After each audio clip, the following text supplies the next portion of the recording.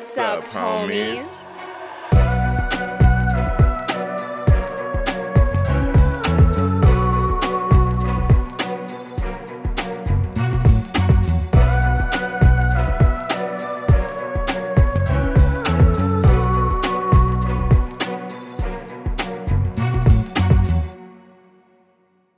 Happy New Year, homies. I'm Erica. And I'm Roshane. And thank you so much for hanging out with us today as we dive into a brand new year full of horror. It's 2023. But before we do that, we absolutely have to look back at the horror of 2022. Oh, absolutely. Because 2022, for all of you, probably you realize at this point, 2022 was real good for horror movies. It was a heater. It was a heater of a year. There were some bangers coming out in 2022. It was a great year. Like I honestly was very pleasantly surprised with the abundance of movies that we got and the quality of movies that we got. Mm-hmm. Like, just delightful. Well done. Well 5 out done. of 5. But also, like, I feel like horror really was at the forefront of 2022 as well, just as far as genres go. I mean, we had big blockbusters like Nope coming out and then a bunch of reboots of old franchises that people love. So I feel like there was just a lot of buzz around the horror community. And I appreciate the amount of spotlight that we got this year. It felt good to be known, relevant, have our voices heard, and have all of our sick, twisted fantasies come alive on screen. It was great. It was fantastic. Yeah. Oh, yeah. It was great. I was pleased. And you know what? 2022 is a year where I kind of missed out on a lot of releases when they first came out. I've had to go back and rewatch them for this episode specifically. Rewatch. First watch is what I meant. I had to go back and actually watch them for the first time for this episode. And so it was kind of, I don't know, it was kind of cool seeing so many of them back to back to back because it was just good on good on good for the most part, which is not always the case. No. Now, that's not to say that there weren't some duds this year. There always, I mean, it's inevitable. You're not everybody's going to be a winner.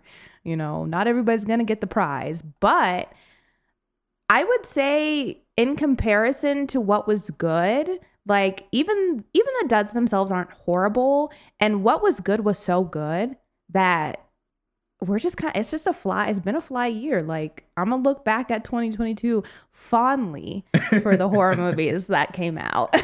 Oh, absolutely. But that all being said, I think that it's time for us to actually go back and look together and with the homies at all of the horror movies that have come out this year and give our general thoughts on the ones that we have yet talked about. And also just let you guys know everything that came out, because honestly, maybe you missed some of them because there were a lot of them. And so if you did happen to miss one, or you just want to know some general thoughts on whether you should check one out, maybe you've been waiting to see if you should or shouldn't, we're here to give you guys the tea, the horror tea for 2022, if you will. But we've got a lot of movies to go over in this episode. So we're going to just jump right into going throughout the year. And last thing, obviously, we're not going to be going in depth about any of the movies. We're not going to be doing spoilers or anything like that. We want this to be like very general thoughts so that you guys can still go check these movies out if you haven't seen them.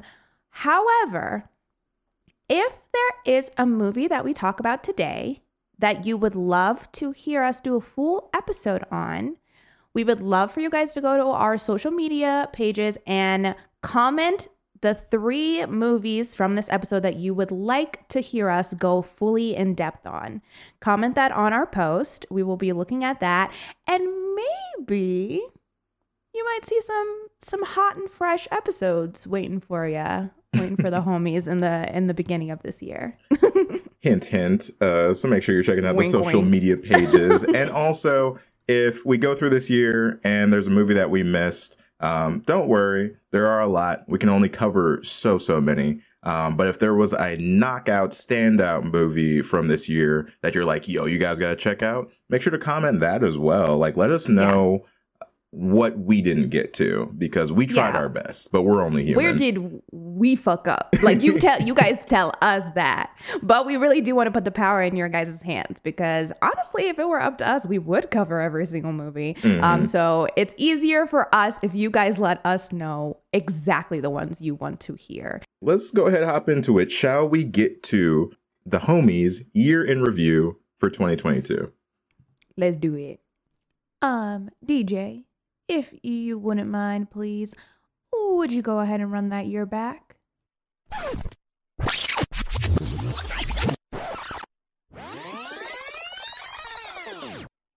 So, starting off in January, we had Scream 5 come out, which we at Homies of Horror affectionately called 5 Cream. This was very exciting for a lot of people. It was a reboot / sequel / expansion of the lore, and I thought for the most part it was pretty good. Now, we covered this movie, but generally, I think both of us really enjoyed this one. Yeah, I will say, for a revamp of sequel, reboot, requel of a so popular franchise, and a franchise that is so tied within the main character, I'm not mad at it. I actually think that they were pretty successful with a job that seemed kind of impossible, in my opinion, especially when you get a series like Scream, where people are such big fans of it, and so happy with the way that the story has been so far. To be like, oh, we're going to deviate off of that a little bit, it's risky. But I feel like they did a good job of keeping the heart of the originals, of keeping the integrity of some of our returning characters, but also kind of segueing us into a brand new generation. I think for what they did with that, they did a pretty good job. Was it flawless? No, but I thought it was fairly successful. Yes, agreed. And I really, as someone who, now both of us having seen all of the Scream movies, I really appreciated what they did with this one. Like you said, they really captured the essence. They gave us a great cast of characters, and I thought for the most part they also used legacy characters very well. Minus one character that got done dirty. We won't talk about it here. If you want to know our full feelings on that, go check out the episode. But overall, a really great showing. Very fresh take on this franchise, and a great way to start 2022. Yeah. Agreed. Yeah. Came in hot. Came in hot into the year. But yeah, if you guys want to hear our full thoughts on that, go check out the episode we did to cover that. But yeah, that was really it for January. They said, we take what you will, because this is it. This is all you're eating for the next month. It was filling, so we were fine. But that leads us into February. In February, we had the Texas Chainsaw Massacre reboot. Now, this one got some strong feelings across the board. Yeah. Erica, I don't think we got to talk about this one, but we've both seen this one. Yes, we have. I watched this one right when it came out, so I was just sitting back watching all of the discourse to it. Here's the thing, guys. This movie is, to me, I had a good time with this movie. I really did not have, it's not a great movie by any means. It's not even a great Texas Chainsaw Massacre movie. It kind of makes no fucking sense. But for what it was, and for what they were doing, and for what they were trying to accomplish, which I think was just kind of a silly Texas Chainsaw with a new generation, whatever. Was it ridiculous and was it kind of cringy? Yeah. But I feel like that if you just went in with an open mind and were just like, I'm just going to enjoy this, it was not bad. It really wasn't. I feel like people really hated this movie, were very, very upset about it, as if Texas Chainsaw Massacre's past sequels have not gone absolutely bonkers off the walls before and been really bad, because they have. But the whole I think if you're going in for it for just like the base root of the story, or without the like, societal undertones and all of that, if you're going for more of like a basic level Texas Chainsaw that still has some pretty, fun kills, this one is not a bad way to spend a Friday night. Like for me, it wasn't, at least. I can see if people don't feel that way, but for me, I didn't think it was that bad. Okay. For the outrage that it got. Fair enough, because it did get a lot of outrage. Me, myself, I thought that it had promise and I liked it for the most part, but I felt like the longer I was watching it, the less into it I got. I agree with you. I think at a base level, we did still get Texas Chainsaw, but it really just wasn't the Texas Chainsaw that I think a lot of us were checking for. And so for that reason, I know that ruffled a lot of people's feathers. For me, the biggest issue with this iteration was that some of the plot points just didn't really make sense. And that ending had me all the way fucked up. I was not okay with the ending.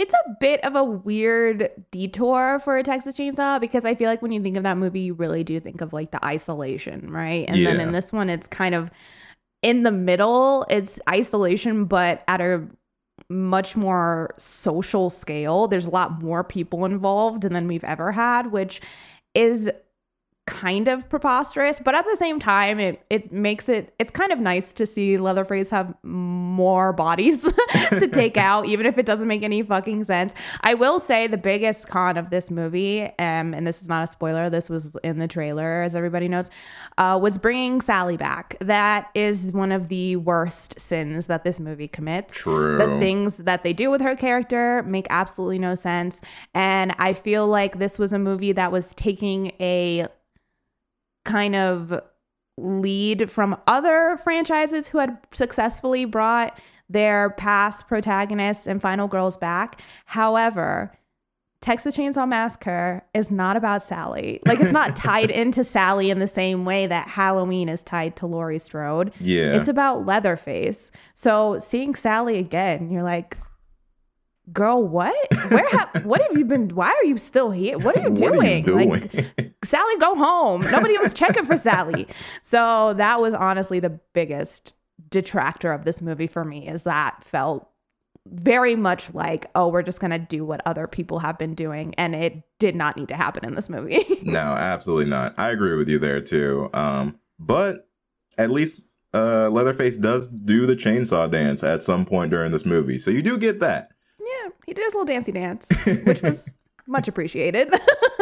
But also in February, we did have Studio 666, which was a Foo Fighters horror movie. Neither of us got to see this one, but we did think it was an interesting concept, a cool idea that a lot of people seem to actually enjoy, and we figured we'd add it to the list just because. Yeah, heard it was a lot of fun. So if you are a fan of the Foo Fighters, it seems like definitely check this out, because I know for us, we've had some homies who are fans of theirs, and they said the movie was a lot of fun. Yeah. They enjoyed it. So True. But that leads us into March, where we start off the month with a fan favorite of ours, which was Fresh. This one was a surprise hit, I think, for both of us. Mm-hmm. Came out of nowhere, wasn't expecting it, but the Sebastian Stan, Daisy Edgar Jones chemistry was really good. Yeah, Fresh was fun. Fresh was fresh, if you will. I really enjoyed this movie. I think especially for going straight to streaming. I think this was kind of the beginning of me feeling like, oh, okay, these streaming horror movies this year might actually be pretty good. Yeah, these might be ones to watch, because the performances are awesome. I love the tone that it takes. I love the story itself. I think is a really creative story and a fun way of breaking down this like cannibalistic idea that we see in a lot of horror movies in like a slightly different way. It had its moments for me that felt a little bit I don't know if it's moments necessarily or characters who very much felt like I am literally only written in here to like fit a certain type of caricature, and that is my only reasoning for being here. And those are more like B characters, side plot characters that I feel like really could have been cut out and would have honestly not affected the story at all. So it did feel at times like we were meandering there. But I think as a whole with the main story, I liked it. I liked it a lot. I thought it was fun. Yeah, definitely agreed. And also in March, we had X come out as well, which for me, I gotta be honest, probably one of my favorites of the year. X was good. I liked X. X was fun. It was just, I don't know, something about X and the way that it unfolded was kind of, I don't know, it just felt like a breath of fresh air for some reason. I think it was just because of how it was stylistically. I really appreciated what they did. And even though it is a story that is like a period piece, it takes place in a different time, and they really do lean into that. At the same time, it felt really modern. Yeah. And I really enjoyed watching that movie, and the performances in that movie are fantastic. Oh, absolutely. So good. So good. There were elements of X and some of the characters that I thought were a little bit over the top at times.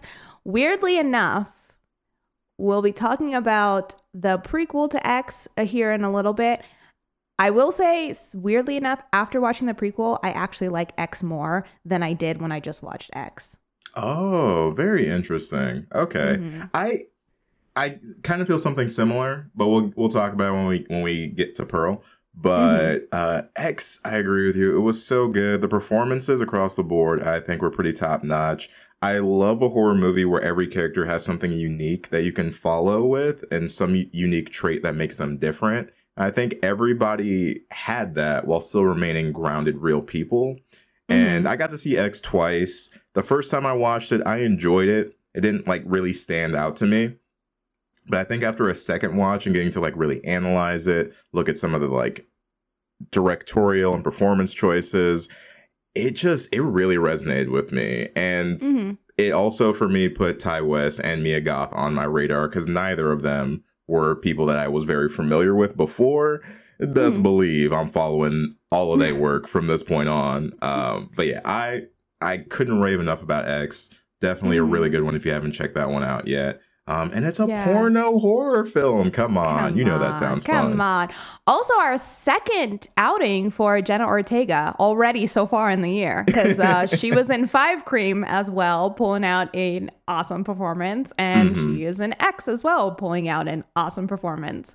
So yeah, not the first time we've seen her this year, not the last. But then moving into April, we had a bit of a quiet month, not gonna lie. Wasn't too much in the horror frontier. As far as releases go, we did have The Northman come out, which is horror adjacent, kind of more like action, story, horror. But it's from Robert Eggers. The movie itself, I did get to see, was pretty good. The action sequences were great, and the little sprinkles of horror were nice. It was, if nothing else, a fun way to see horror incorporated more into action films and seeing how it can just exist without taking away from the story. And I was like, okay, I really enjoyed it. But also this month, Choose or Die, the Netflix movie came out, which was very popular for a large group of people. Erica, I think you got to see this one. I did. The way I was on this movie's ass, I was ready for this movie to hit, because you guys know I love a death game. I'm such a sucker for it. And when we watched the trailer for it, I was like, oh, this reminds me of Goosebumps, kind of. But Choose or Die, honestly, was about what I was expecting it to be. Here's the thing. I'm so easy. Movies like this, it's really, really hard for me not to like them just because they're so entertaining. So for me, yeah, it was like what I was expecting, and I liked it for the most part from an entertaining standpoint. I will say my biggest con for it is, despite it being a death game movie, I don't feel like they put enough care into the games. Some of them were much more intricate than others. Like some, and now that's not to say that they didn't do a creative job with all of them, but it just felt like at times we were more bystanders and we just kind of knew that the game was going on without actually being able to be involved in it. And when it comes to movies like this, like, I want to be involved in all of the games. I want to really be like, I want to feel like I am a part of it. And I feel like at times this one takes more of a backseat to them than an active participant. So that was my biggest con. Although they artistically did the games well, some of them were just kind of fell a little flat in the end. But if you are like me and you enjoy those kinds of movies, like, you really won't go wrong with this one because it is creative and it's different than other ones that I have seen. But yeah, you might just be left a little wanting in that area. Interesting. Okay, fair enough. And also, I'm sorry, homies, I definitely misspoke because we did have a knockout horror movie come out in April in the form of Morbius. If you haven't seen that one, kidding. Though there was a lot of buzz about Morbius, and it does have a pretty cult following at this point, despite its quality. So shout out to Morbius for keeping the Marvel horror alive. I'm sorry, Morbius I actually got released twice this year, and the second time flopped again, unfortunately. But hey, double hitter. Hey, double hitter. Not many people can say that. Meme power was at full work there. So, and moving into May, we had Men come out, which thank you again to A24. We got to go see, or at least I got to go see an advanced screening of this one. Erica, you were out of town, so you weren't able to join me. However, Men was a very interesting movie. I think that despite the split on reception for this one, I do think it's a very thought-provoking movie, if not just a little bit slow. You know, there were some great themes at play. There was some good acting at play. There were some stunning visuals, absolutely like knockout visuals. But there was, for me, a lot of lulls in the story. I think that they were incorporated fairly well. Like, the lulls were a part of the story. It's definitely like a slow burn. However, I could see a lot of people not enjoying it, and especially if the message isn't resonating for you, I'm sure that it could be a little bit of a difficult watch. But I do think it is worth seeing, if nothing else, just to expand your horizons and try something new, because it is a very different movie, and it does have some interesting works at play. But I just say give it a shot. If you didn't watch it this year, that's okay, but don't let it just leave your watch list entirely. Give it a little chance. But May was still yet another slow month for horror. We did also get Doctor Strange, talking about Marvel horror, which still Marvel, but we have Sam Raimi directing, and it had some horror elements that I did enjoy watching in that movie, despite the fact that not everybody loved the new Doctor Strange. No, I did hear that, though, that it was the most horror-esque Marvel movie that they've had thus far. This speaking from someone who's like 25 movies behind. So I'm not even close to being able to watch this one, I guess, if I want to like know what's going on.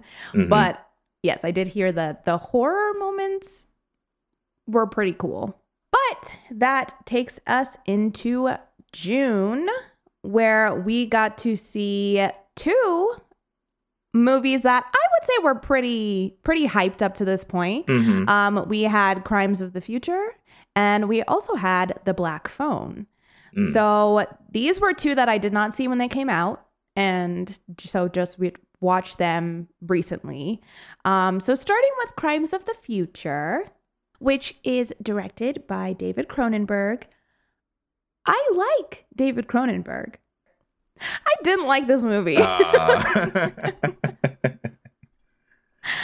didn't. Did you? Nah, not really. But like, the thing is, like, I was so intrigued by this movie the entire time. Like, I was watching very intently on trying to figure out what I was watching. And by the time it ended, I did not have an answer to that. I still don't know what entirely I watched. It seems like one of those movies that maybe you have to watch a couple times to really like pick up all the themes and all the meanings and everything. But it just felt like a lot of fleshy machinery and a lot of organs. Which, like, I mean, I love body horror. Like, part of the reason that I like David Cronenberg's movies is because they're, for the most part, not all of them, but a lot, his horror ones usually lean body horror. And I really like those movies. And so I guess I just assumed that I would fall into a similar mindset this time where I would enjoy it. And I did, to a certain degree.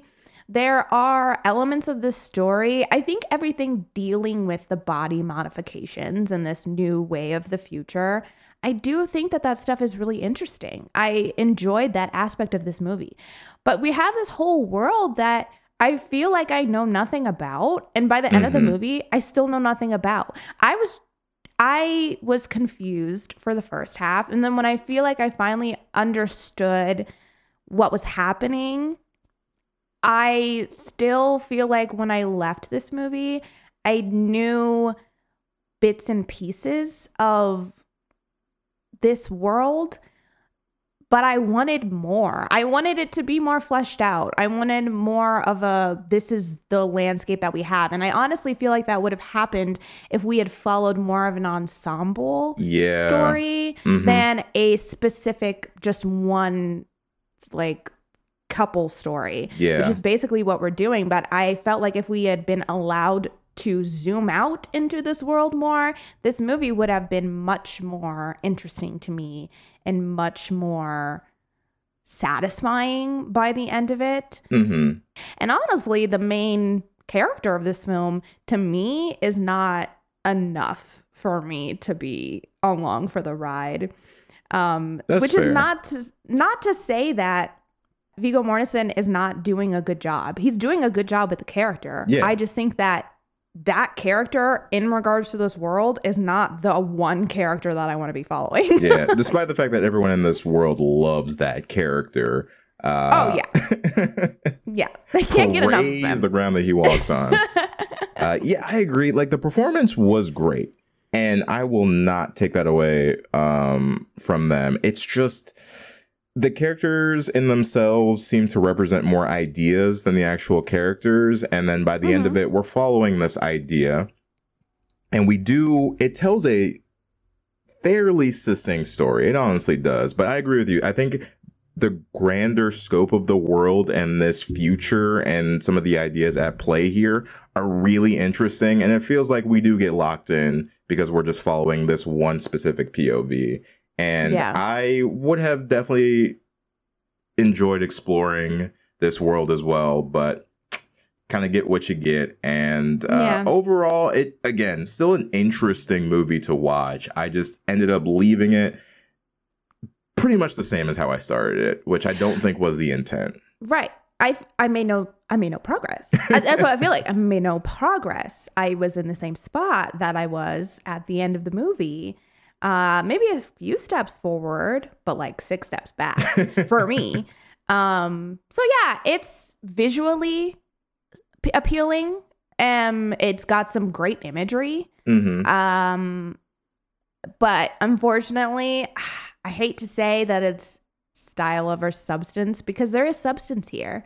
It just feels like that ended up playing a back seat to the style, like the vision of the film. The story kind of fell to the wayside. So not my favorite Cronenberg, but like I said, we also had The Black Phone come out this year. I guess technically it premiered last year, 2021, at like a film festival, but it was widely released in 2022. That Fair. Threw me off when I looked it up. I was like, what the fuck? But yes, it's 2022. Mm-hmm. And it's pretty good. Pretty good. Yeah, I liked it. I really did. I actually liked it more than I thought I was going to. Right. For some reason, I was pushing the black phone off. I was like waiting to watch it. I basically watched it last. I don't know why. For some reason, I thought I was gonna feel like it was a drag or something. And then I didn't. I actually really enjoyed this movie. Mm-hmm.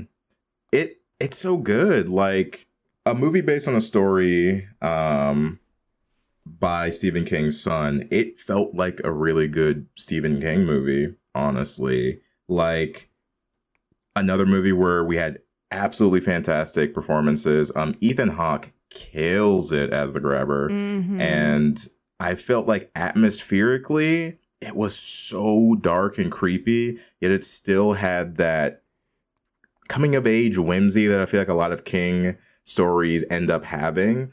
And it was just an enjoyable watch from beginning to end. Like, it really felt like a well-structured horror/thriller blockbuster. Yeah, I agree. I thought that this story itself, pacing-wise, was pretty spot on, because you have, first of all, these kid actors are killing it, thankfully, because they are the leads of this movie. The brother and sister duo are very much carrying this movie, and thankfully they were strong enough to carry it on their backs. So that's a plus. But yeah, Ethan Hawke is also doing great in this movie, doing some really, really creepy, but like subtly creepy choices that I think work really, really well for a story that could be very much rooted in real life. And so I think he made some amazing choices. Also, this movie is set in Denver, Colorado. So felt very, I was like, I see. We've got a little bit of a connection. But no, I thought that this story did a good job in balancing the like getting to know the characters. So the beginning where we're just meeting everybody before anything happens, that was just long enough to meet the characters and know what was going on. And then everything from like the abduction and all of that was just long enough as well, where it felt really real.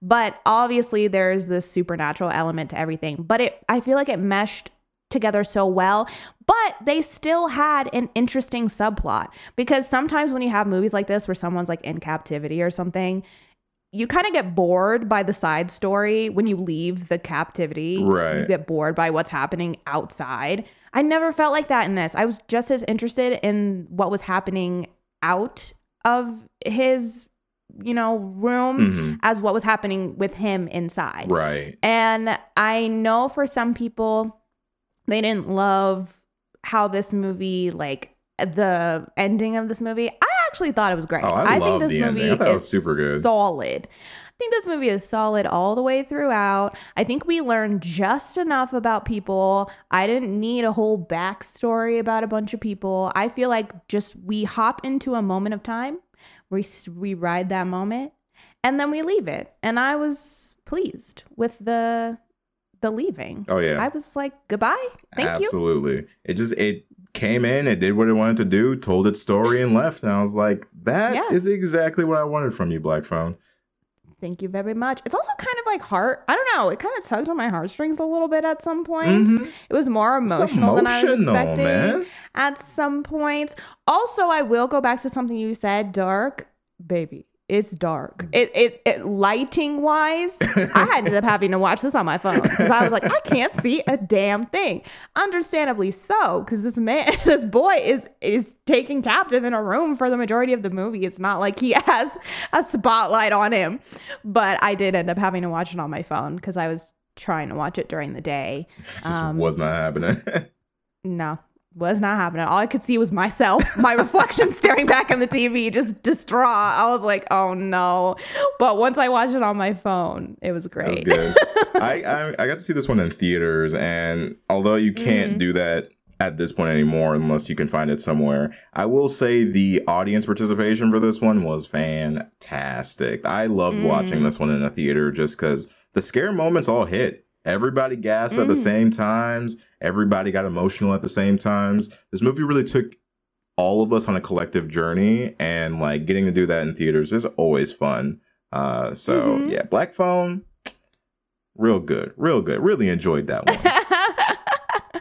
one. But speaking of movies that were very enjoyable in theaters, going into July, there was only one. There was only one movie on anyone's mind, and that was Nope. Why did I think you were going to say, speaking of black? It would have been an equally good segue, just for the record. I don't know why. It was like the way that you said it. I was like, where are we going? Where are we going with this? Because I knew Nope was coming. But yeah, we got Nope in July, which I know a lot of people were waiting for. Like, this was the event. Speaking of people, we are the people. We were the ones waiting. Hi, I am people. And yes, I was waiting for Nope basically all year from when they first like teased it or whatever. And went in knowing really nothing about it. Did a great job with the trailer, where you really didn't know anything about the story. And now obviously we have a full episode on Nope, so we'll just give our brief likes, dislikes, and needless to say, we both liked this movie. We both enjoyed it. The story is awesome. It's so surprising at times. It goes in a completely different way than you anticipate it to go, and I think that that's awesome because I never really knew what was coming in this movie. We have a brother-sister dynamic in this one that I love, which also, Black Phone, also I love the brother-sister dynamic in that one. You guys know I'm a sucker for a sibling relationship. I don't know what it is in these horror movies, but sibling dynamics get me every freaking time. I love the one that we explore in this. It's funny. It's a Western. It's action. It's horror. I would say this is maybe the most genre, like full genre, different genres that Jordan Peele has done horror-wise.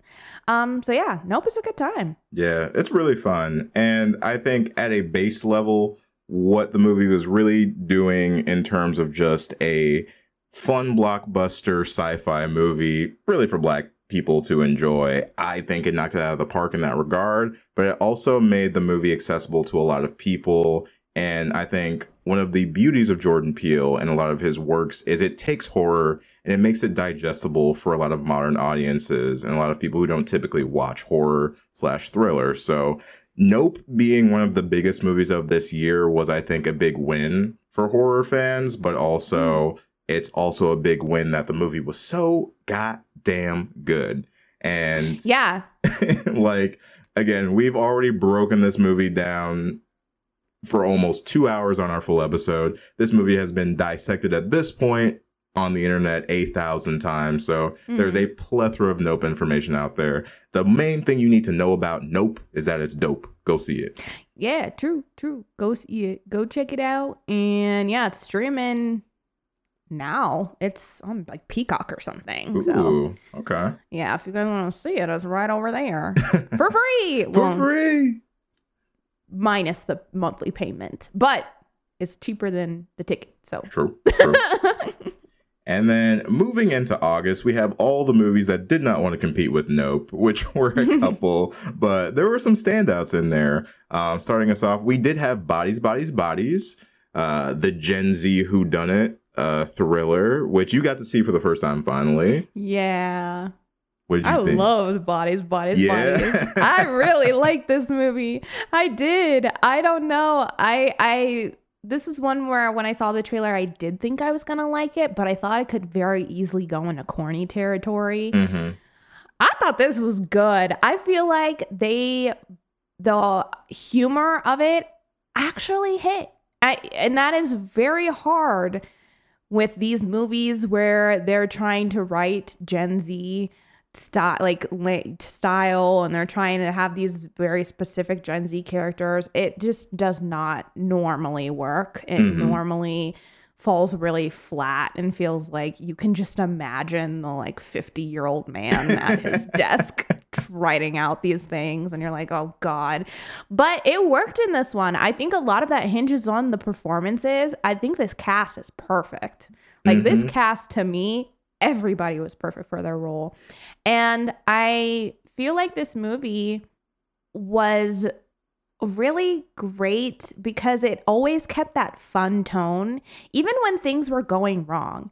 It always kept a fun tone, but with the way that the characters have been established, it made sense. You know what I mean? Like it never felt like, oh, we're not taking this seriously because this is a comedy. It more so felt like this is just the way these characters would react to this situation, because everybody is written so differently. Yeah. Everybody is, you can understand that they are all connected in some way, and you can tell that they mesh in some way, whether that be well or not well.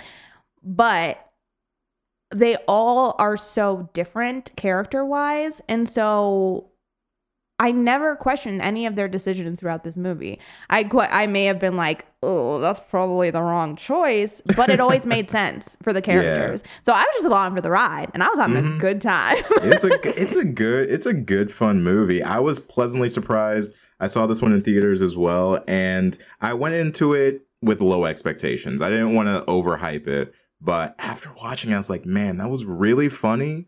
It was really solid. And like you said, all the character performances and the way the characters were written was just so well done. The ending is hilarious, if not very dark.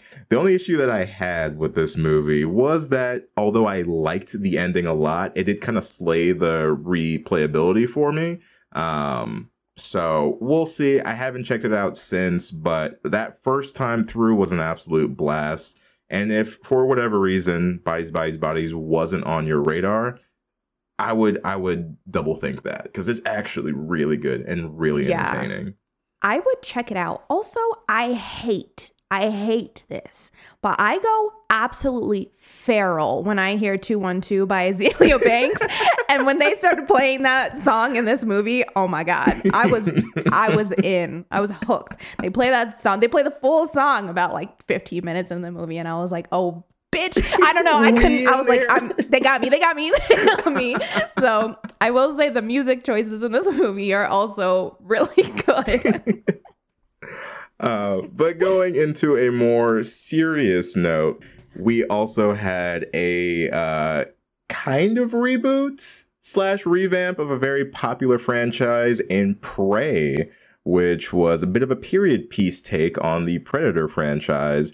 And this one, again, another movie that was surprisingly really, really good.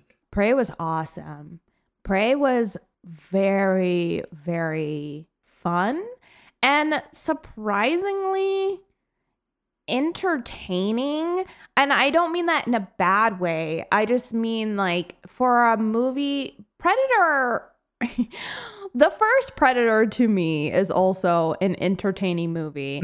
However, it's very action heavy. And so I always have to be in a very specific mood if I want to watch Predator. And then I feel like as we get through the remainder of the series, it gets a little bit more serious, a little bit more dark. It kind of loses that fun kind of quality for me that the first one had. And I saw the trailer for this one. It looked really good, but it still felt like it was going to be fairly serious. And it is.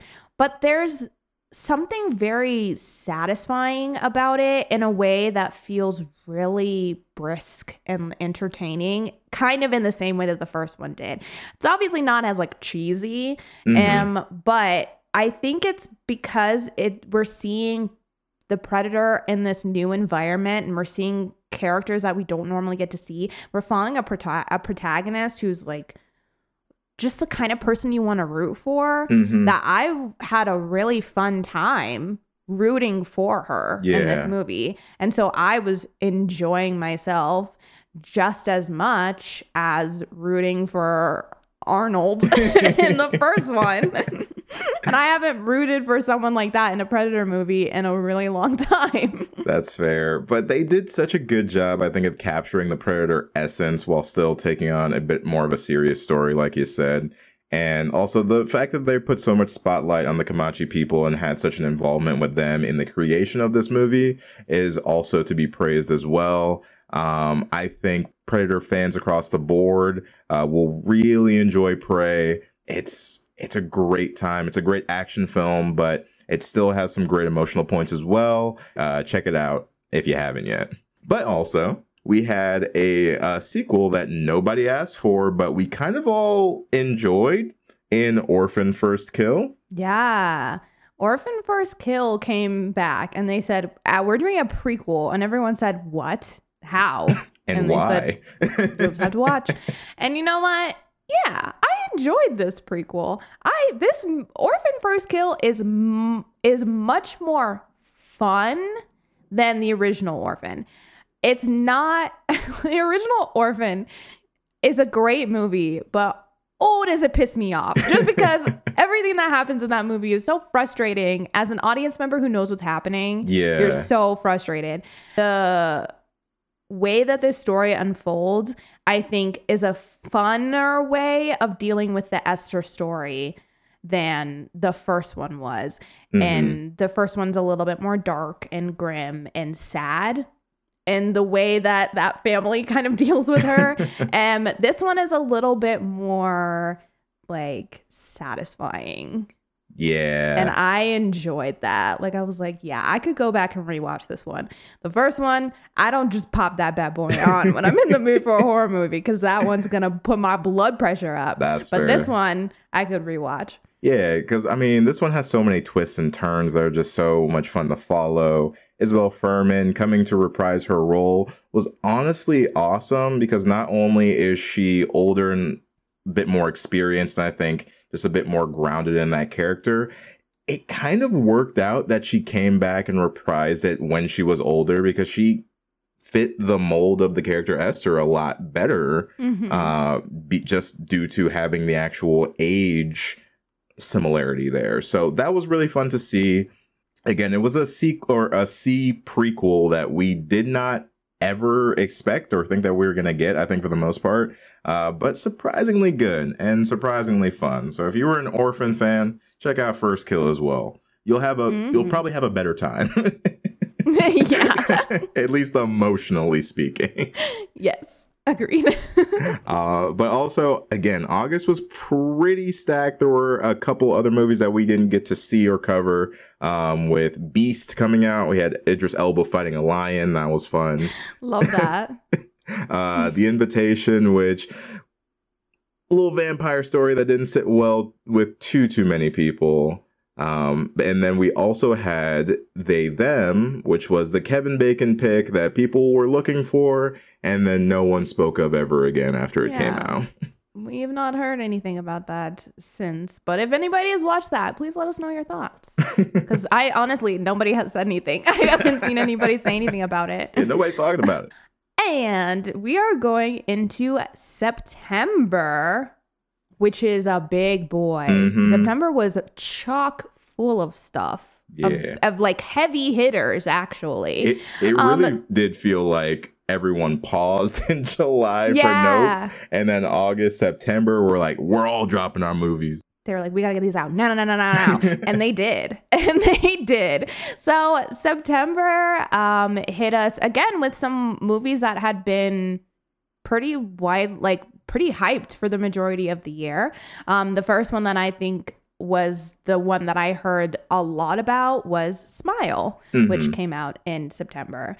And Smile was another one that I missed, and I rewatched. I keep saying that. I'm sorry. I lie. I watched it for the first time. And Smile was one that I remember us both being a little hesitant about, because we said, not this damn smile again. Not the smile again. Not that the truth or dare looking grin. Truth or Dare looking ass. Because we had just done an episode on Truth or Dare where that was the whole thing, is that smile. Now, I will say in Smile it seemed much more natural, but that was kind of all they were hyping for a while, is this creepy smile. The movie itself is good. It's not my favorite. I liked it. Particularly Sosie Bacon, her performance in this, I think, is fantastic. It is really carrying this movie because she's doing a great job. I feel like as a protagonist, she's just really easy to follow and to root for. I feel like she's a good balance of being freaked out by the situation, but also being kind of proactive with the situation. So I enjoyed watching her. And honestly, the creepy smile thing works in this movie because it's just the actor smiling. It's no digitally altered type of situation. So that works. Thank God for that. So that works really well. And the jump scares are pretty successful in this movie. I will say, for a movie that is kind of treading ground that we've seen a lot with this kind of entity that's after you. You have a certain amount of days, it gets passed on. Those are elements that we've seen in a lot of horror movies at this point. For a movie that is rehashing those and kind of spinning them, I liked what they did. I think that they were still really scary, and they still managed to somehow make that feel really scary, despite the fact that that's not a new thing. But I will say, I feel like sometimes it hinged on the jump scares. It kind of relied on the jump scares. And so we would have a lot of moments where the story wasn't necessarily progressing. These scenes were just in there specifically for jump scares. Right. And if that's the kind of movie that you're wanting, then that's perfect and that's great. But I will say at times for me, it felt a little bit long as a result. Okay. Which, thank you for saying that, because I feel more validated now. I've talked about this movie so much this year, because this has been one of the more popular ones, at least in like everyday conversation for me. I saw this with a large group of people, and I gotta be honest, me and another friend, we were the two that just did not like this movie. And it wasn't because it was a bad movie. I will also blanket it with that. I don't think Smile is a bad movie. I just think it's very generic if you've seen a lot of horror movies, and because it's just so jump scare heavy, if that is not your thing and if that's not what you're checking for, it does really slow the pace of this movie down. And there are a lot of good things, and I can see how people enjoy this one as like a bit of like a popcorn horror movie. It's a great theater experience, don't get me wrong. It's just, like you said, it wove a lot of old ideas together in a succinct and complete way, but it didn't do anything new for me. And I think that's what I was missing during my watch. And so this whole time, every time I talk to people, everyone else seems to really love Smile. I've heard raving reviews about Smile. So I always thought that I was the problem. So it's a little refreshing to hear someone else be like, it was good, but it wasn't like their favorite thing.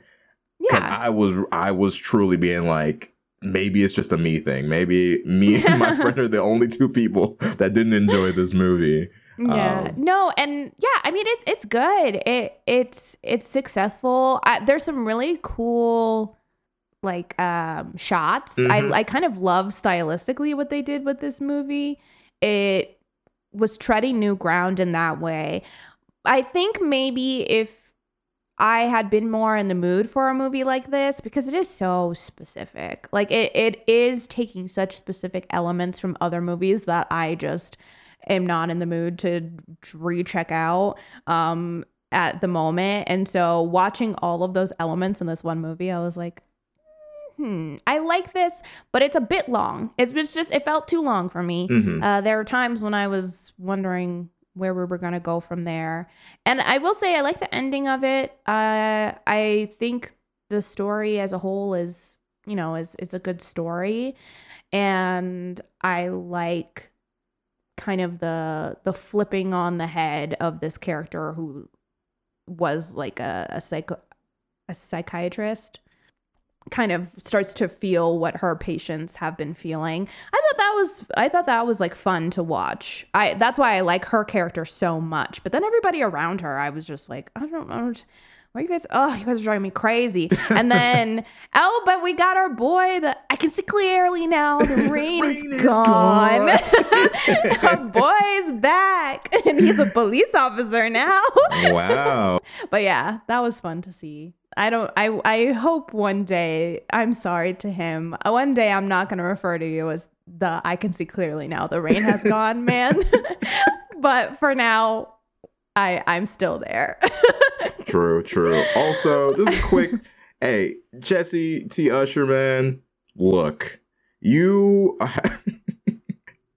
keep playing these characters that I don't like. I want to like you, but damn it, A-Train and now this, come on. Yeah. The next character needs to be somebody lovable that we all just want to hug, man, because this one wasn't it.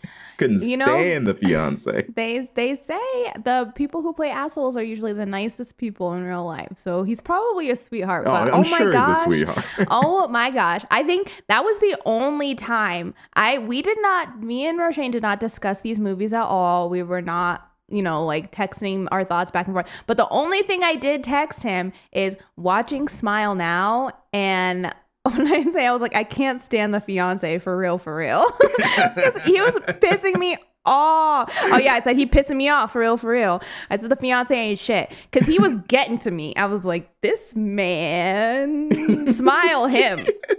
Let's smile him. The whole time, just, girl, if you don't get this smile on his ass, like, come on. Look, all I'm saying is, Jesse, I want to root for you, my guy. I do. But these characters, man, hard to stand behind him. Yeah, he popped up on the scene. I said, oh, cool. Okay, cute. Like, oh, wow. Love this for us. And then 10 minutes later, I was ready to send this man back. I said, you know what? He's defective. Get a new one, because I can't stand him. But yeah. He played the role. He did what he needed to do. But talking about characters that we can't stand, we also saw Barbarian come out this month. We did. What a surprise of a movie that was. I think that was probably the what the fuck movie of the year, just because of the twist, which you probably at this point know what the twist is. It's been out long enough, but regardless, once it hits you in the movie, it hits you. I don't think at least I wasn't expecting that shit when I saw it the first time. And this movie takes some wild twists and turns throughout it. But I still really liked it. Like, I really, really enjoyed Barbarian.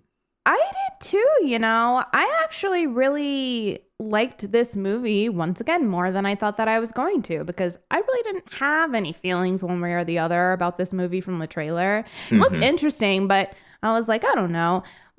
It was way better than I thought. Also, this was the year where no horror movie could be less than an hour and a half. Like, almost every single one of these movies clocks in an hour 45, and I'm like, let's bring back the 90-minute. the keep it cute, keep it classy 90-minute horror movie. Nah, we're in the 3-act saga now. Yeah, we're in the we need an intermission saga, particularly on one of these movies we're going to be talking about here soon. But Barbarian, I liked this movie. I feel like this movie did a really good job of flipping expectations on its head. Like, not even just with the twist, but you have Bill Skarsgård in this movie. I feel like at this point in time, you would see him and think he was probably going to play the villain. And he's not. And then you have Justin Long, who I associate with these really sweet, nice characters. And he's kind of a douchebag in this movie. He is the man I was referring to when I said hating characters. And it's kind of cool to see them be so different than what I was expecting, because honestly, it kind of made it in the movie where you're like, you really don't ever know what their intentions are, what they're going to do, how they're going to be. And I feel like that is because we kind of associate them with these past roles that they've had. And then in this one, they get to kind of tap into something that I'm not used to seeing them play. So like that aspect was fun. I really enjoyed Tess as a character. Mm-hmm. I feel like she was a really interesting character for me to follow, because there were times when she was doing things and I would think in my head, like, question her motives. Why are you doing that? But then at the same time, I feel like they did a really good job of making everything feel motivated. Even when she was doing things that I was like, girl, what are you doing? They did a good job of making it, I understood where she was coming from. Even if I didn't agree, I always understood where she was coming from. Mm-hmm. And I really liked that aspect, because it can be hard with movies to motivate decisions where you know that the character has to make a stupid decision. And for some reason, they kind of nailed it for me in this movie. Right? I know that's not going to be true for everybody. I know that honestly, probably the choices of these characters are going to be a huge annoyance for a lot of people. And honestly, I could see why, because it is frustrating. But I will say, if you take the story as a whole, everything kind of makes sense. It checks out. It does. Like, it has a checks lot of, out like, in the end. Don't go back in there energy, but like, let's be real. You want to see him go back in there, and it does justify that that mindset several times over, where I thought the same thing, where like Tess was grating on my nerves. I was like, stop doing these things, but I understand why you're doing these things. I just don't want anything bad to happen to you, so get out of danger. I care about you. I want to see the best for you. This is another movie that balances really well the before and the after. So before the events and after the events, because it does a great job of allowing us to care about our characters before everything pops off. Because once things pop off, it is going, gone. Like there's no time. So I do think that they did a good spacing of this movie. I enjoyed the twist. I love the musical score of this. A lot of like acoustic-y sounds in this movie, but it matches the tone perfect. There's just one thing I noticed in this movie is I was like, the music in this is really cool. It's all instrumental, but it fits the movie very, very well. And I liked the ending of this movie. I feel like it ended how I would have wanted it to end. And there's an interesting kind of undercurrent topic of like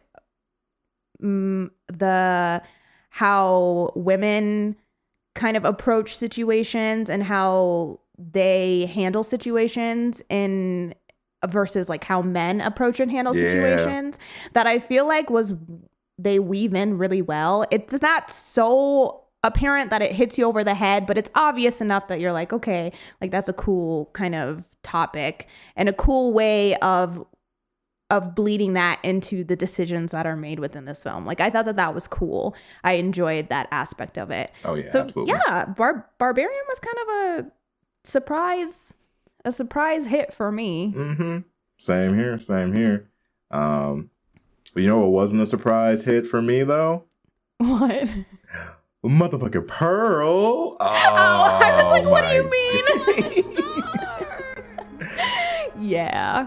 Pearl's great. Pearl, I love Pearl so much. What a fun movie. And now I'm excited because I haven't gotten to hear any of your thoughts on Pearl. But I will say really quickly, really enjoyable. Again, already a Mia Goth stan, but her performance in this movie, absolutely stellar.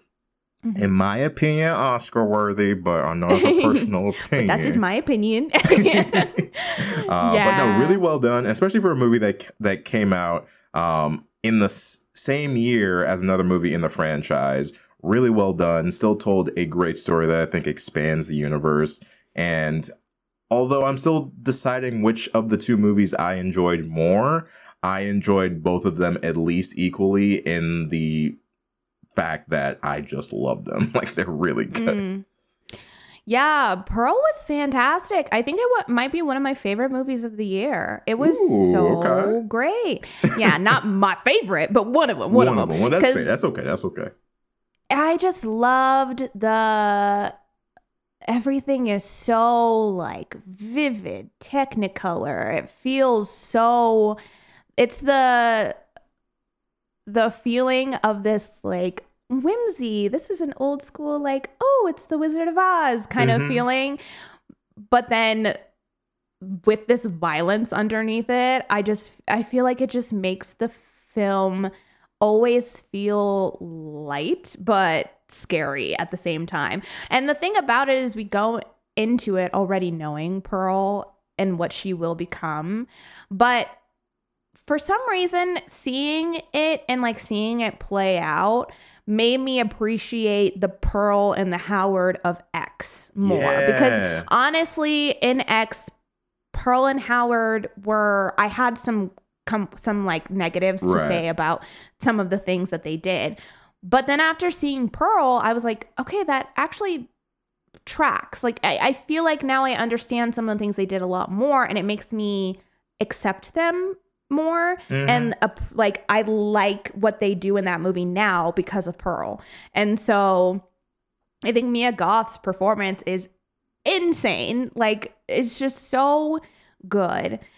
Like, the story that this movie has, it really, for a lot of it, is kind of just a dark comedy. And so you're just kind of along for the ride with Pearl. And I don't know, I loved that. Like, I loved the character study of Pearl and just following her day to day and seeing her kind of struggling internally with this feeling that she deserves more than what she has. Right. And how that like finally snaps. I don't know. It was fascinating to watch. Like I was just enthralled the whole time by everything that was happening, because it's just like, you don't understand why she does the things she does, because she obviously is doing horrible things.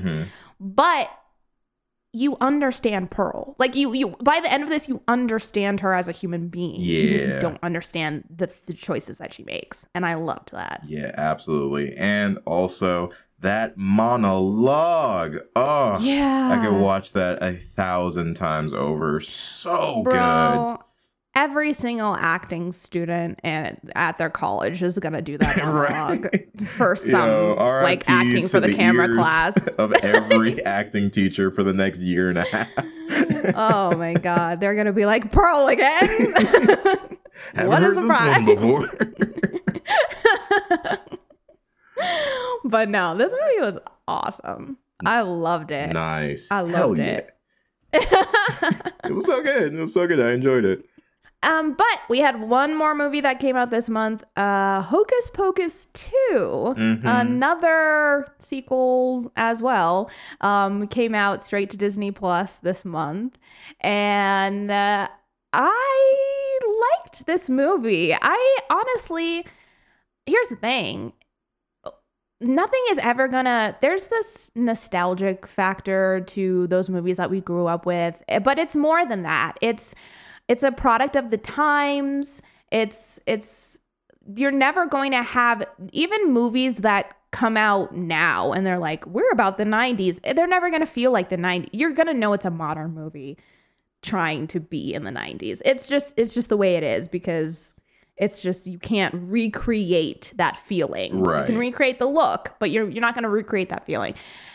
So I knew Hocus Pocus 2 wasn't going to be the same as the first one. Of course. And I was okay with that.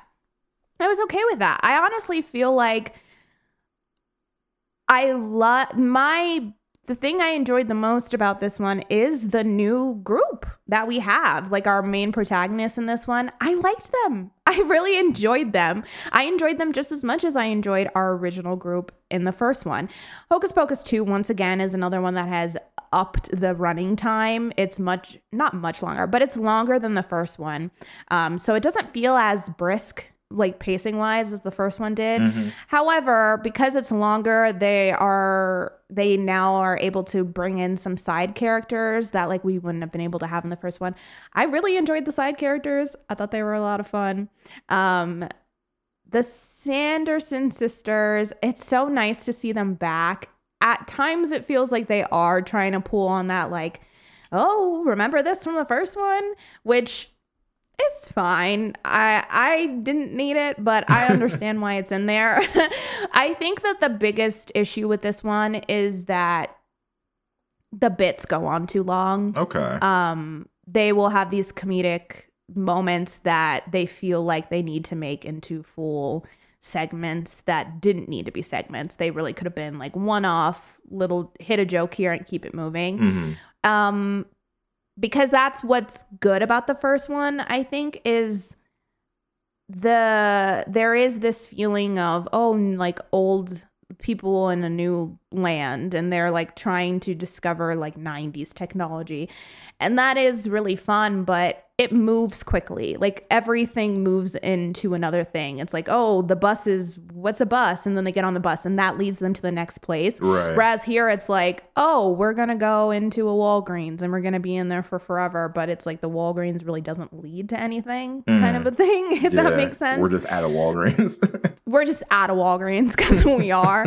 So those, I think that the humor didn't always hit in that way, mainly because they milked it for way longer than the cow was dry. You know what I mean? Like there's no more milk. We stopped tugging. Like that's how it felt sometimes.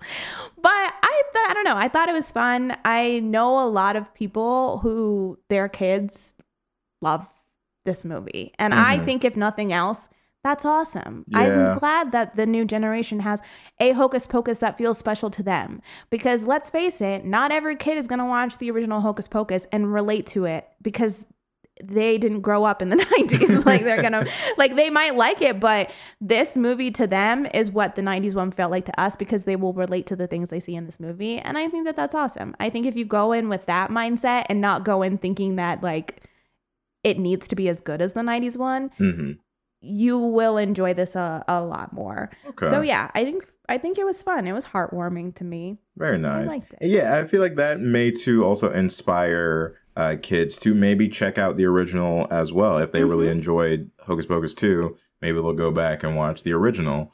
Now, I did not get a chance to watch Hocus Pocus 2. I was a little busy in September with the other movies. However, from what you've said and from what I've heard, I do still want to check it out. I am interested to see in this like new generation of Hocus Pocus. But we also had one more movie this month, which I don't think either of us got to see, but did get a lot of buzz, which was Don't Worry, Darling. Although this is more of a psychological thriller, we still thought we'd throw it in as a mention just because a lot of people were talking about this one. And moving into the sacred month of October, surprisingly not that many releases, but we did have some big notable ones. The first one being a reboot on the Hellraiser franchise, which I know both of us finally got to check out for this episode.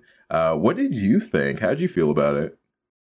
Okay, so as a Hellraiser fan, the original Hellraiser and Hellraiser 2, very good as well. I liked this one. I think its strongest points are I loved the puzzle box. I like that it had the different configurations. That That's design not was something so that we cool. Super cool. And we didn't get to see that in the first one. The first one, it was basically like a Rubik's Cube that you kind of like fingered in the middle and you solved it. So it was like, everybody's going to solve this. But I like the puzzle box. I love the design of the Cenobites in this one because I think they did a great job of differentiating themselves from the original, but still keeping elements where you see them and you go, those are Cenobites. I recognize them. We got to see Chatterer, we get to see Pinhead or the Hell Priest, and they have enough of a similar design that you're like, okay, yeah, but they're different. So it just feels like this is a different version of the Cenobites. Yeah. And I loved that. They like, all their designs are so cool. And it's all skin. It's not leather anymore. It's like all of their skin has been pulled to look like clothes and it looks freaking wicked. It looks so cool. I love their design. The design, it's so awesome. So cool. I think that the punishments that we do get to see in this, I enjoyed that. Because honestly, that's kind of what I want from Hellraiser. I want gore, I want blood, I want that stuff. Like, come on, give me the pain. Yeah, you say you have sights to show me, you know? Like, that's what I come to Hellraiser for. And so I think what we do get to see in this one, I think that they do some really cool stuff with people kind of getting like sucked into that world. The visuals of that is so cool. I think that that's something that they built upon from the original series. I think my only con, as far as the characters go, I do like them. But I do feel like it goes from being a single character to like an ensemble story kind of. But I'm not super wild about the way that that's split up, if that makes sense. Because like it feels a little uneven, right? Like, we spend a lot of time with like our main character, and then when the other characters get involved, it's like we just haven't had enough time with you guys to like really pull you into this narrative. I hear what you're saying. I don't think you're wrong by any means. I just like, there was enough happening that I feel like my attention was being drawn to other things. I will say, I think my favorite aspect of this Hellraiser is the fact that if you've never seen Hellraiser but you watch this one, you will get everything from the Hellraiser franchise that you need to. Yeah. Like, it'll give you all of the vibes that you go to a Hellraiser to check for. Yeah. But also, if you have seen the original, there's so much to appreciate because you can tell that they pulled from the source material that Clive Barker was giving us and really like took that and put it into a new story and a new world. And so it's like, I love the duality of this movie in that way, where it's like, for new people, it very much introduces you into the franchise, but for old fans, there's enough callbacks and enough things to appreciate that you can just watch it and be like, oh shit, that's so-and-so from the OG. So it was just, I kind of knew it was going to be good. I'll be honest. I went into this one with a bit higher of expectations, and they were met. Like, I really enjoyed the new Hellraiser. Yeah, I did too. I really liked it. Like, I'll probably rewatch this one quite a bit because it's all of the elements of Hellraiser that I love. Like, they hit them. They hit the important points for me with a little bit of an added uneasiness that I've not felt previously, where in this one the victims are much more randomized and much more unwilling participants in the situation. So you really, at least I did, like, I really felt for them, and I really felt like, oh, this could be me, this could be kind of anybody who is really unaware of the situation going on and gets pulled into this, which added a creepiness to torture and the Cenobites that I hadn't previously like really latched on to. The performances are also really good. Like, when people are screaming in this one, I felt the pain. Like, I was like, oh shit. Like, I felt it. So I was a big fan. Yeah.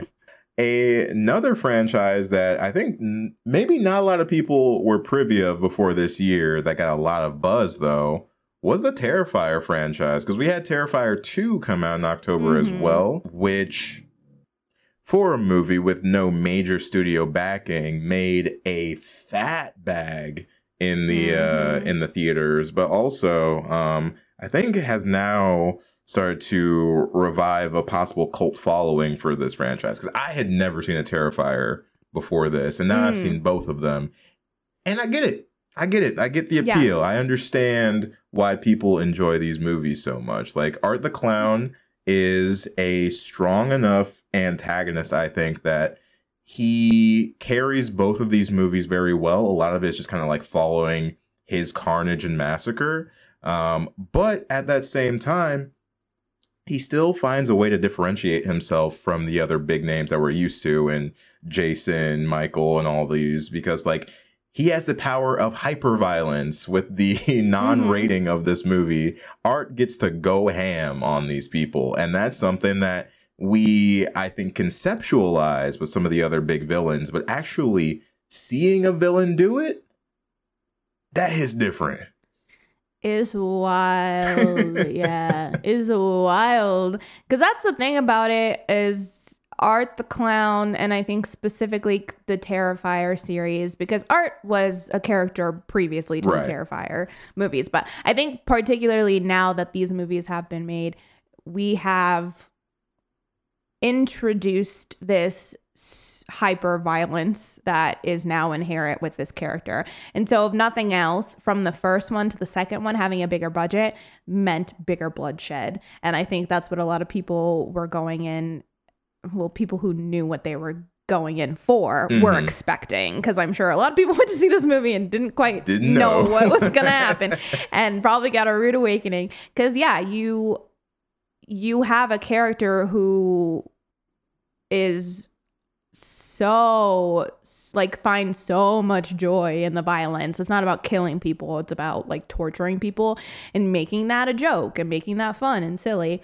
And so if you're not into that, these movies are not going to be for you at all, because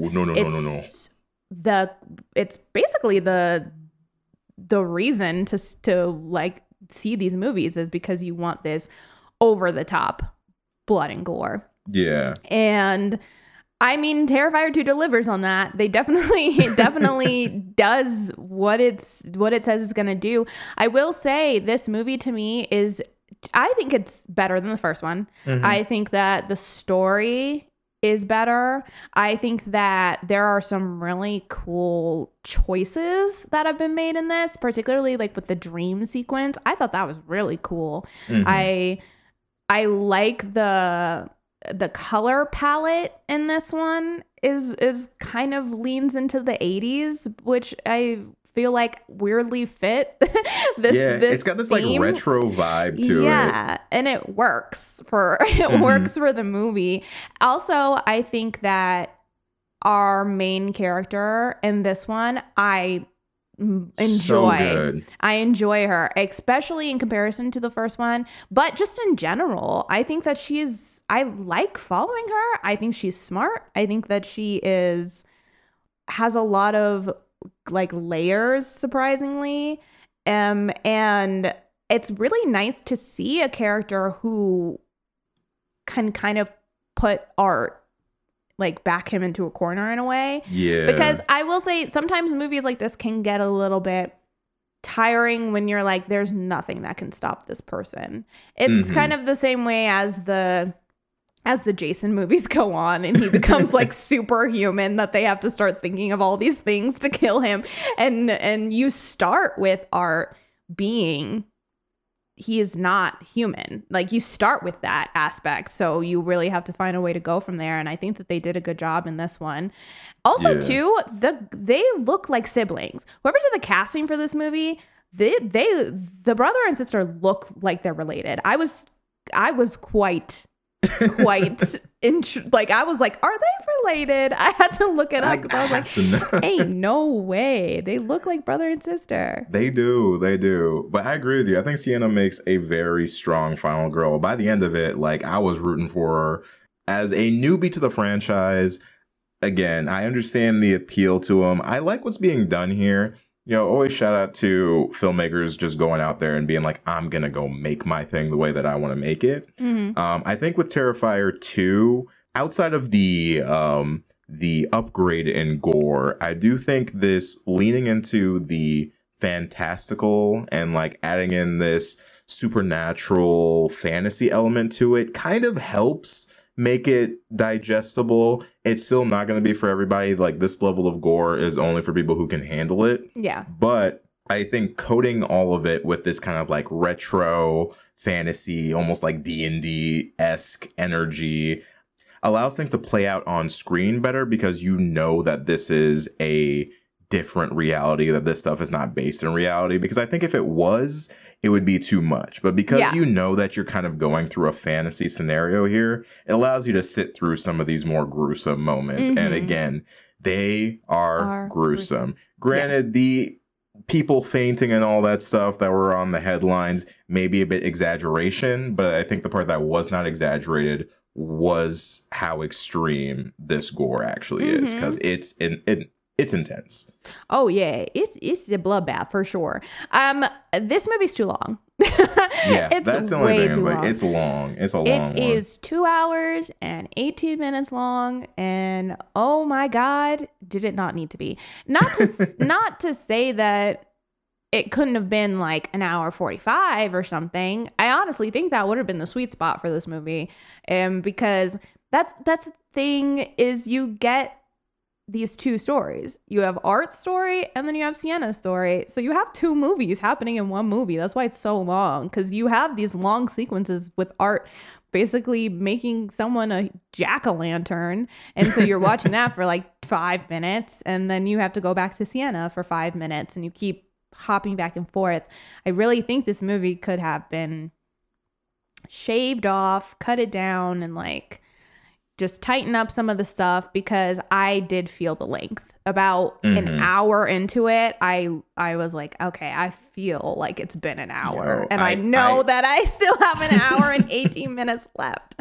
I feel you absolutely. The only like devil's advocate to that I'll add is that having some time in between the kills is kind of nice, because it lets you kind of decompress what you just saw before you have to go and take in another level of extreme violence. So that part was nice, but absolutely agree. This movie stretches, and like there are things that definitely could have been cut out that for creative reasons they didn't cut out, which is fine. Again, make your movie how you want to make it. You just do feel that length. That's all. Yeah. And I will say, so originally, for when we've discussed Terrifier a little bit before you had seen it, I said that it was not one that I would ever really recommend, because I honestly am not a huge fan of the first Terrifier, mainly because I just feel like the story is not there. It's not really a story. It's just things that happen. And I didn't like that. I felt like it was like, if you're just going to have a violent, gory film, then that's fine. But I didn't have any interest in everything that happened in between the kills. I will say for this one, I think that they improved on that. I actually care for the story. So the kills to me are just, like moments in time that lead it along. But I think the story itself is the thing here that I'm like, okay, yeah, I like this. So if I was going to recommend a Terrifier, I would recommend Terrifier 2. And then, because it's connected to the first one a little bit, but you could go into Terrifier 2 and like figure it out along the way. If you have to choose one or the other, I would say watch this one, because the story is leaps and bounds better for me. That's true. But it is October, guys, and it's Halloween Ends time. You guys know we covered this in our Halloween-a-thon. Actually, we had like a full episode on Halloween Ends. So if you want to hear our full in-depth thoughts on that, then please go check that out. But just a quick little tidbit. We felt about the same about it. I'll say I was a little bit harsher on it. I was not as big a fan of Halloween Ends. It is not a bad story, but to me, it's a bad ending. That's totally fair. For me, it was definitely an upgrade from Halloween Kills. Not the best ending overall, but I did fight for the movie a little bit, thinking that there were certain aspects of it that were better than people were giving it credit for. However, understand why people are a little bit upset about this one. But it was still fun for me. Like, it had its moments, and it was enjoyable at times. But again, if you want to hear the full lengthy thoughts on that, we have a full episode on that one as well. But winding down the year, we're moving into November, which only had a couple entries, but some notable ones as well. A big one for a lot of people, although not a movie, but a series. Wednesday came out to massive numbers on Netflix in November, and I think pretty general appeal overall. People seem to really enjoy this take on the Addams Family. Mm-hmm. Jenna Ortega, back in action. Back at it again. Overall, I really enjoyed the amount of Wednesday that I've gotten to see. I haven't finished the entire series yet. I'm like 75% of the way through. But everything I've seen so far, I've really enjoyed. I think the energy of it is in the right spot. I think they captured the magic of what is the Addams Family and following all of them. And having Wednesday just be the lead character of it, I think was a smart choice. She's an interesting character to follow around. And I like the kind of Nancy Drew energy of the show. And so, like, I understand why it took off the way that it did. I'm excited to finish that series along with check out what happens in the next season of it. But if you haven't checked out Wednesday and you love the Addams Family, definitely give that one a watch. But along with Wednesday in terms of movies, we had The Menu come out this month, which is a little bit more of a thriller, but we still thought we'd have it on the list. I got to see this one in theaters, and I really enjoy it. I think that if you've ever worked in the food industry, you will really enjoy it. And the mystery aspect of it is really strong. And I do think as you watch the movie and watch things unfold, you get told a intriguing story, and you find out some things about the characters that you do not expect. And I think for that reason alone, it's a fun ride. And I definitely recommend people check out The Menu if they haven't yet. And we also had the release of Bones and All, which is a movie that I have been pretty excited for. I have not gotten a chance to see it yet. However, I am actually reading the book that it's based on. And I really enjoy it so far. I'm kind of a sucker for like a romance or romance story, and then you throw a horror in it, and I'm very intrigued. So I'm really excited. I will probably finish the book first before I watch the movie. Okay. But I've heard really good things about it. It's gotten really good reviews. The movie has gotten really good reviews, and so far it looks like it's kind of killing it. So yeah, I'm definitely gonna be checking that one out. Same. And lastly, coming into December, it did get a little bit quiet. Granted, we have been fed a lot this year, but Christmas, we only had a couple. Violent Night was an action film, but I think was kind of like the Bloody Santa film of this month. And I don't think either of us got to see it, but it's been getting really good reviews. Everyone that I've talked to who's seen it has really enjoyed it. And so granted, we're now kind of out of the Christmas holiday season, but if you're still itching for a little bit more Santa, Violent Night could be up your alley. But if you want something a little bit more on the horror side of Santa, there is also Christmas Bloody Christmas, which although didn't get quite as good reviews, is still a hack and slash Christmas movie for those who are interested. Now, Erica, I think you actually got to see Christmas Bloody Christmas, right? I did. Christmas Bloody Christmas is fine. It's I like the colors once again, like the color scheme they have going on with all the lights. It's kind of runs rampant through this movie as far as them using like Christmas lights to light everything, and it looks cool. I like that. The killer Santa is a robot, which is good in the sense of he's kind of unstoppable, but gets a little boring after a while because there's no personality or anything to him, and he mainly has like one way of killing. And so I think I'm realizing now for holiday horror movies, the more creative the killer itself is, I think the more fun I have with them.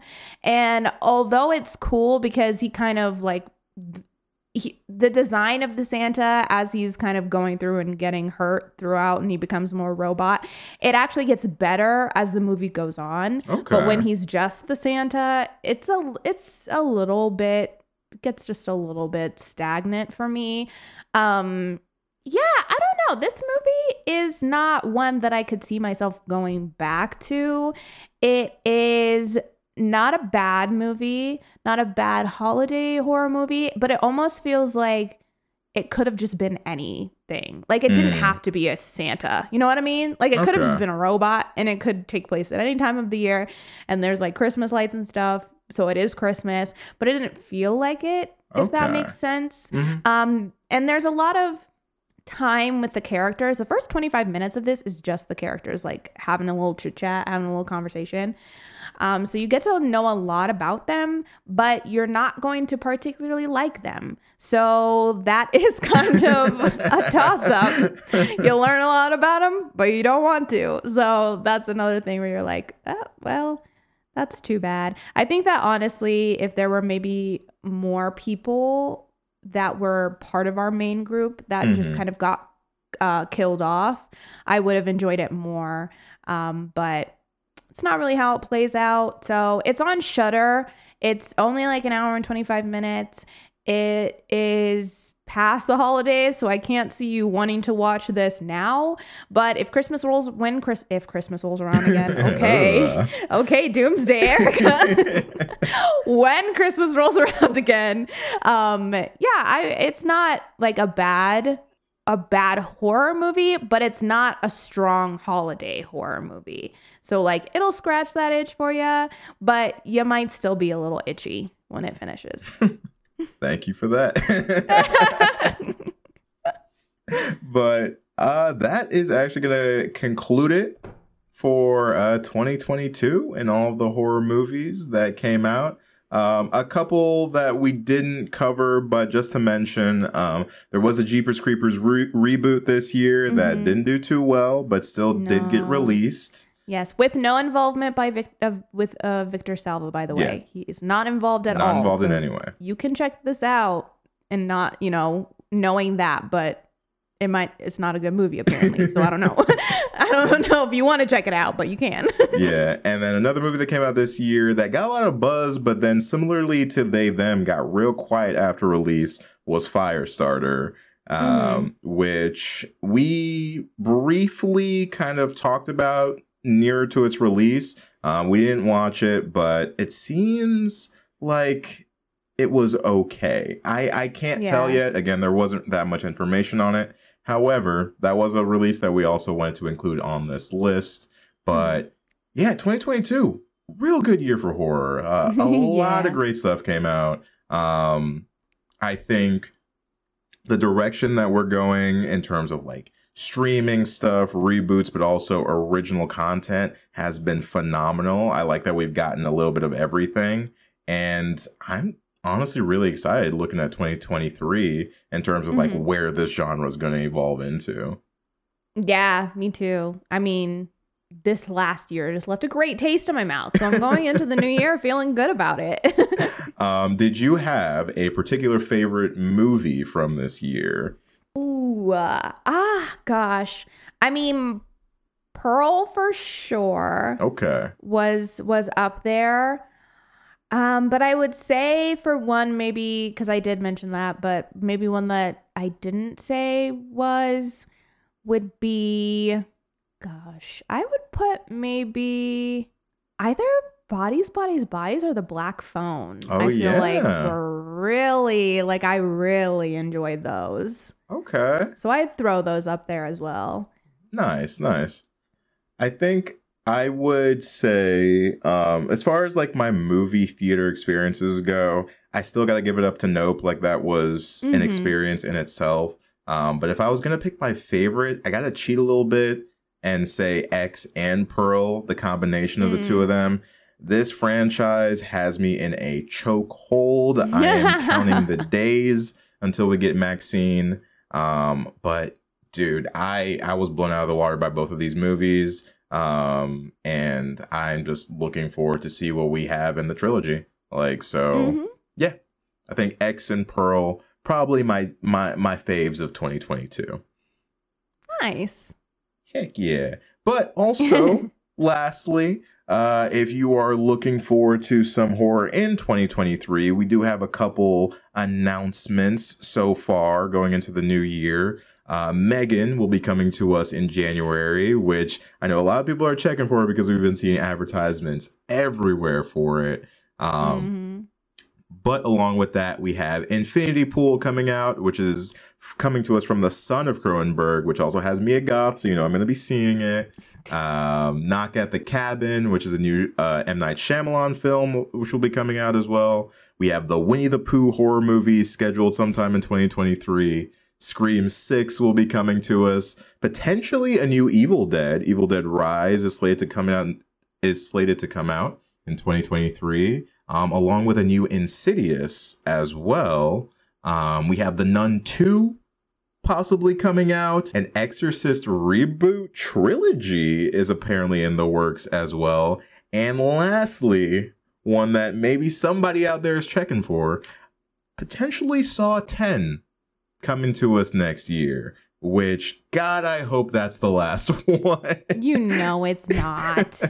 Just end it on the 10. Come on. Be realistic. Give us the even number. Just end it on 10.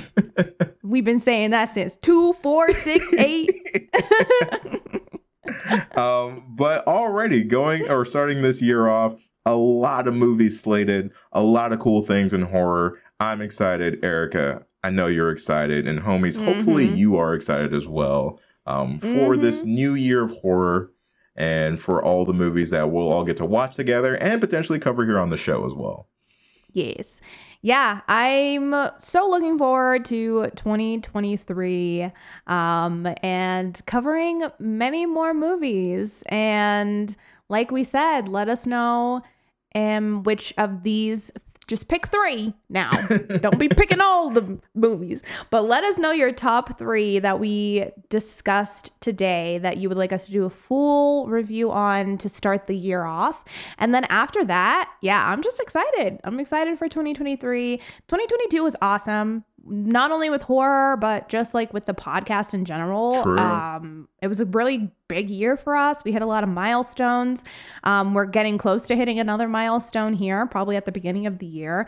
And we've just had so much fun, like hanging out with you guys. We've gotten to do a lot of things with you on stream, having like Twitch parties in the Discord. And I hope that becomes even more next year. And maybe we can see some of you guys in person at like cons and things like that. Because that is something that we want to start doing. Yeah. Not like our own con, but like going to horror cons. You know what I mean? But yeah, I'm just excited for the next year. I'm excited for more homies. And I'm excited to have more fun because this past year has been a blast. Yeah, honestly. It really has. So thank you again, guys, to everybody who's listened to all of our episodes coming through. If not for just 2022, if you've been listening since the olden days, since we first started, we appreciate you. For everybody who's new, we appreciate you as well. And we're just so excited we're so excited to continue to grow this community, to give you guys great horror content, and just to see some dope, scary movies. Yeah, same. So thank you, homies. Thanks for tuning in every Monday and for hopefully many more Mondays to come. I feel like that's such a good ending, but I have to do a quick little spiel. We're going to make it short, but it's 2023 and we're probably going to be streaming on Twitch tonight. It's Monday. And so we'll be playing some spooky games. Again, we just finished our holiday games. We're back to spooky now. So if you want to come through and say hello and say Happy New Year, we would love to see you guys. Also, social media. We're on Instagram. We're on Twitter. We're on Facebook. And you can email us too. I'm just trying to give you guys avenues to let us know where you want us to give us those movies. You can use any of those to reach out to us with those 3 movies that you want us to talk about. You can also just like reach out, talk to us there, and also send us business inquiries, recommendations, requests through our email as well. It's homiesofhorror@gmail.com, and we are Homies of Horror on everything else. And we would love for you to be the first reviews of 2023. You can rate us and review us on Apple Podcast. The more we get, the better. It recommends our show to more listeners, and we just like to hear what you guys are thinking of the show. So if you haven't done that yet and you have an Apple account, we would love for you to. Over on Spotify, you can rate us. Just go to our page, hit the stars underneath our name, and the rating will show up for you. But Thank you, homies, so much for hanging out for our year rewind. And we will be seeing you guys next Monday. Catch you next time, homies. Bye.